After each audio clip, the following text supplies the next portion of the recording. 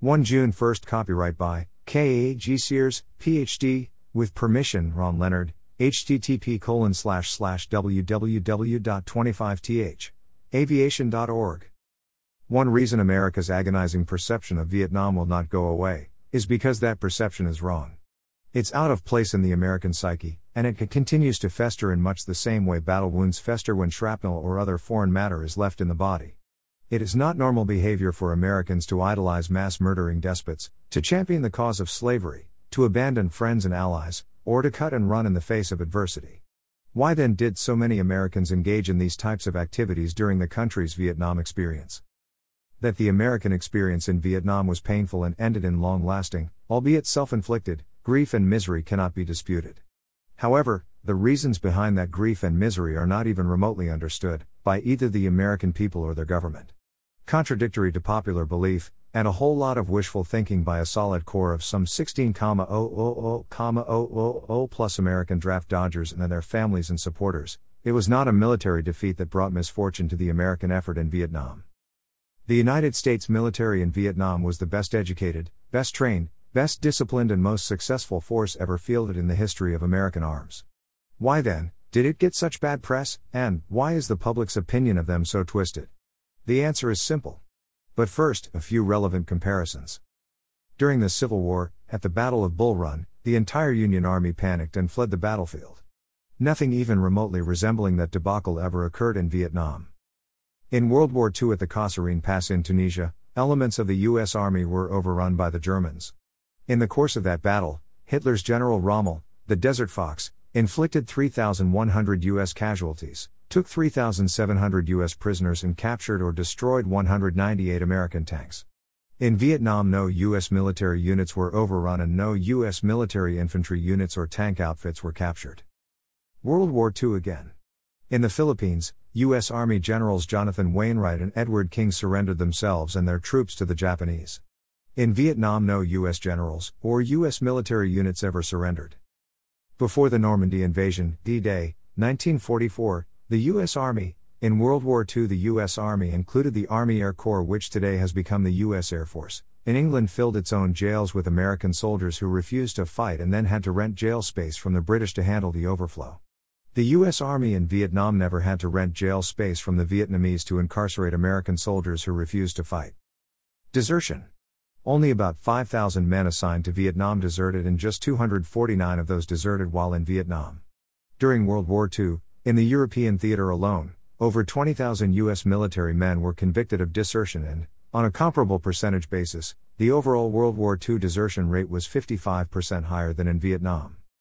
During the World War II Battle of the Bulge in Europe, 2 regiments of the U.S. Army's 106th Division surrendered to the Germans. Again, in Vietnam, no U.S. Army unit ever surrendered. The highest-ranking American soldier killed in World War II was Lieutenant, 3-star, General Leslie J. McNair.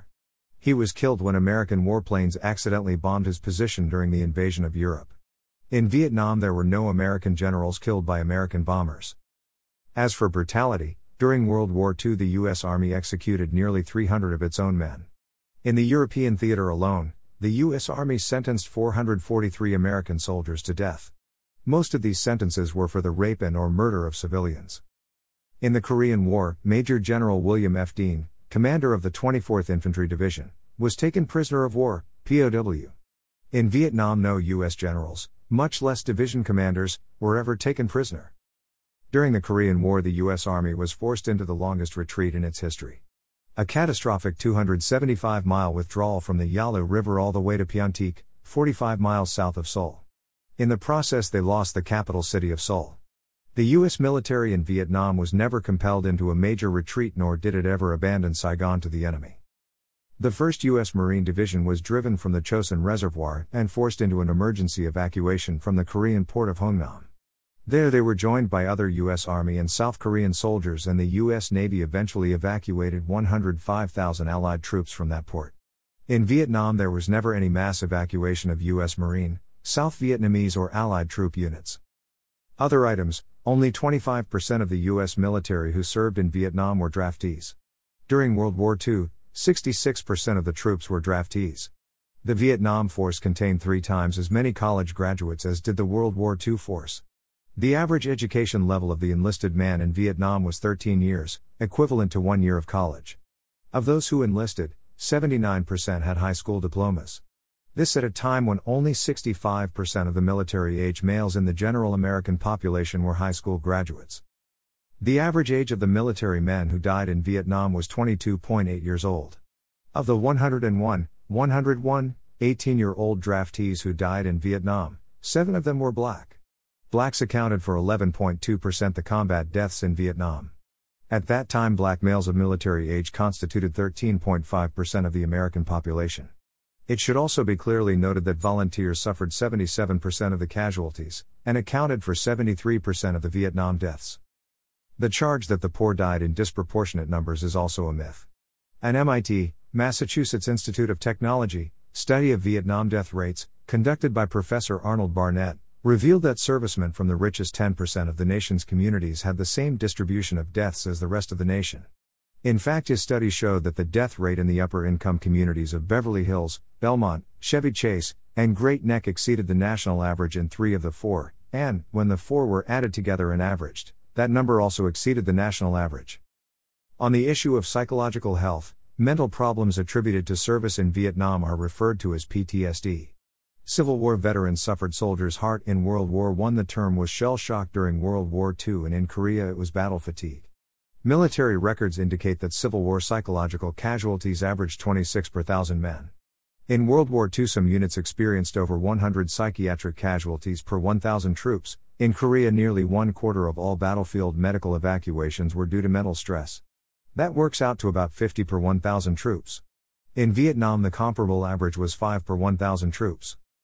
To put Vietnam in its proper perspective, it is necessary to understand that the U.S. military was not defeated in Vietnam and that the South Vietnamese government did not collapse due to mismanagement or corruption, nor was it overthrown by revolutionary guerrillas running around in rubber tire sandals, wearing black pajamas and carrying homemade weapons.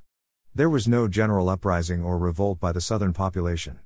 Saigon was overrun by a conventional army made up of 17 conventional divisions, organized into 4 army corps. This totally conventional force, armed, equipped, trained and supplied by the Soviet Union, launched a cross-border, frontal attack on South Vietnam and conquered it, in the same manner as Hitler conquered most of Europe in World War II. A quick synopsis of America's Vietnam experience will help summarize and clarify the Vietnam scenario. Prior to 1965, U.S. advisors and aid only. 1965 to 1967, buildup of U.S. forces and logistical supply bases, plus heavy fighting to counter Communist North Vietnamese invasion. 1968 to 1970, Communist insurgency destroyed to the point where over 90% of the towns and villages in South Vietnam were free from Communist domination.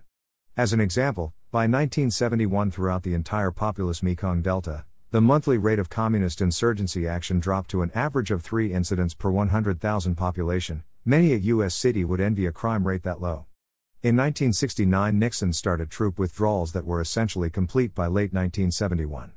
DEC 1972, Paris peace agreements negotiated and agreed by North Vietnam, South Vietnam, the Southern Vietnamese Communists, VC-NLF/PRG, and the United States. January 1973, all 4 parties formally signed Paris peace agreements. March 1973, last U.S. POW released from Hanoi Hilton, and in accordance with Paris agreements, last American GI leaves Vietnam. August 1973, U.S. Congress passes the Case, Church law which forbids U.S. naval forces from sailing on the seas surrounding, U.S. ground forces from operating on the land of, and U.S. air forces from flying in the air over South Vietnam, North Vietnam, Cambodia, and Laos. This at a time when America had drawn its Cold War battle lines and as a result had the U.S. Navy protecting Taiwan, 50,000 troops in South Korea and over 300,000 troops in Western Europe, which has a land area, economy and population comparable to that of the United States, along with ironclad guarantees that if Communist forces should cross any of those Cold War lines or Soviet armor should roll across either the DMZ in Korea or the Iron Curtain in Europe, then there would be an unlimited response by the armed forces of the United States, to include if necessary, the use of nuclear weapons. In addition, these defense commitments required the annual expenditure of hundreds of billions of US dollars. Conversely, in 1975 when Soviet armor rolled across the international borders of South Vietnam, the U.S. military response was nothing. In addition, Congress cut off all aid to the South Vietnamese and would not provide them with as much as a single bullet. In spite of the case, church congressional guarantee, the North Vietnamese were very leery of U.S. President Nixon. They viewed him as one unpredictable, incredibly tough nut. He had, in 1972, for the first time in the war, mined Haiphong Harbor and sent the B-52 bombers against the North to force them into signing the Paris peace agreements.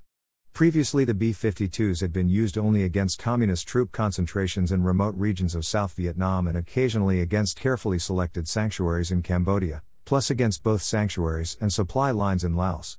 August 1974, Nixon resigns. Sep 1974, North Vietnamese hold special meeting to evaluate Nixon's resignation and decide to test implications. Dec 1974, North Vietnamese invade South Vietnamese province of Phuc Long located north of Saigon on Cambodian border. January 1975, North Vietnamese capture Phua Long provincial capital of Phua Binh. Sit and wait for U.S. reaction. No reaction. March 1975, North Vietnam mounts full-scale invasion. 17 North Vietnamese conventional divisions, more divisions than the U.S. Army has had on duty at any time since World War II, were formed into 4 conventional Army Corps. This was the entire North Vietnamese Army. Because the U.S. Congress had unconditionally guaranteed no military action against North Vietnam, there was no need for them to keep forces in reserve to protect their home bases, flanks or supply lines, and launched a wholly conventional cross-border, frontal attack. Then, using the age-old tactics of mass and maneuver, they defeated the South Vietnamese Army in detail.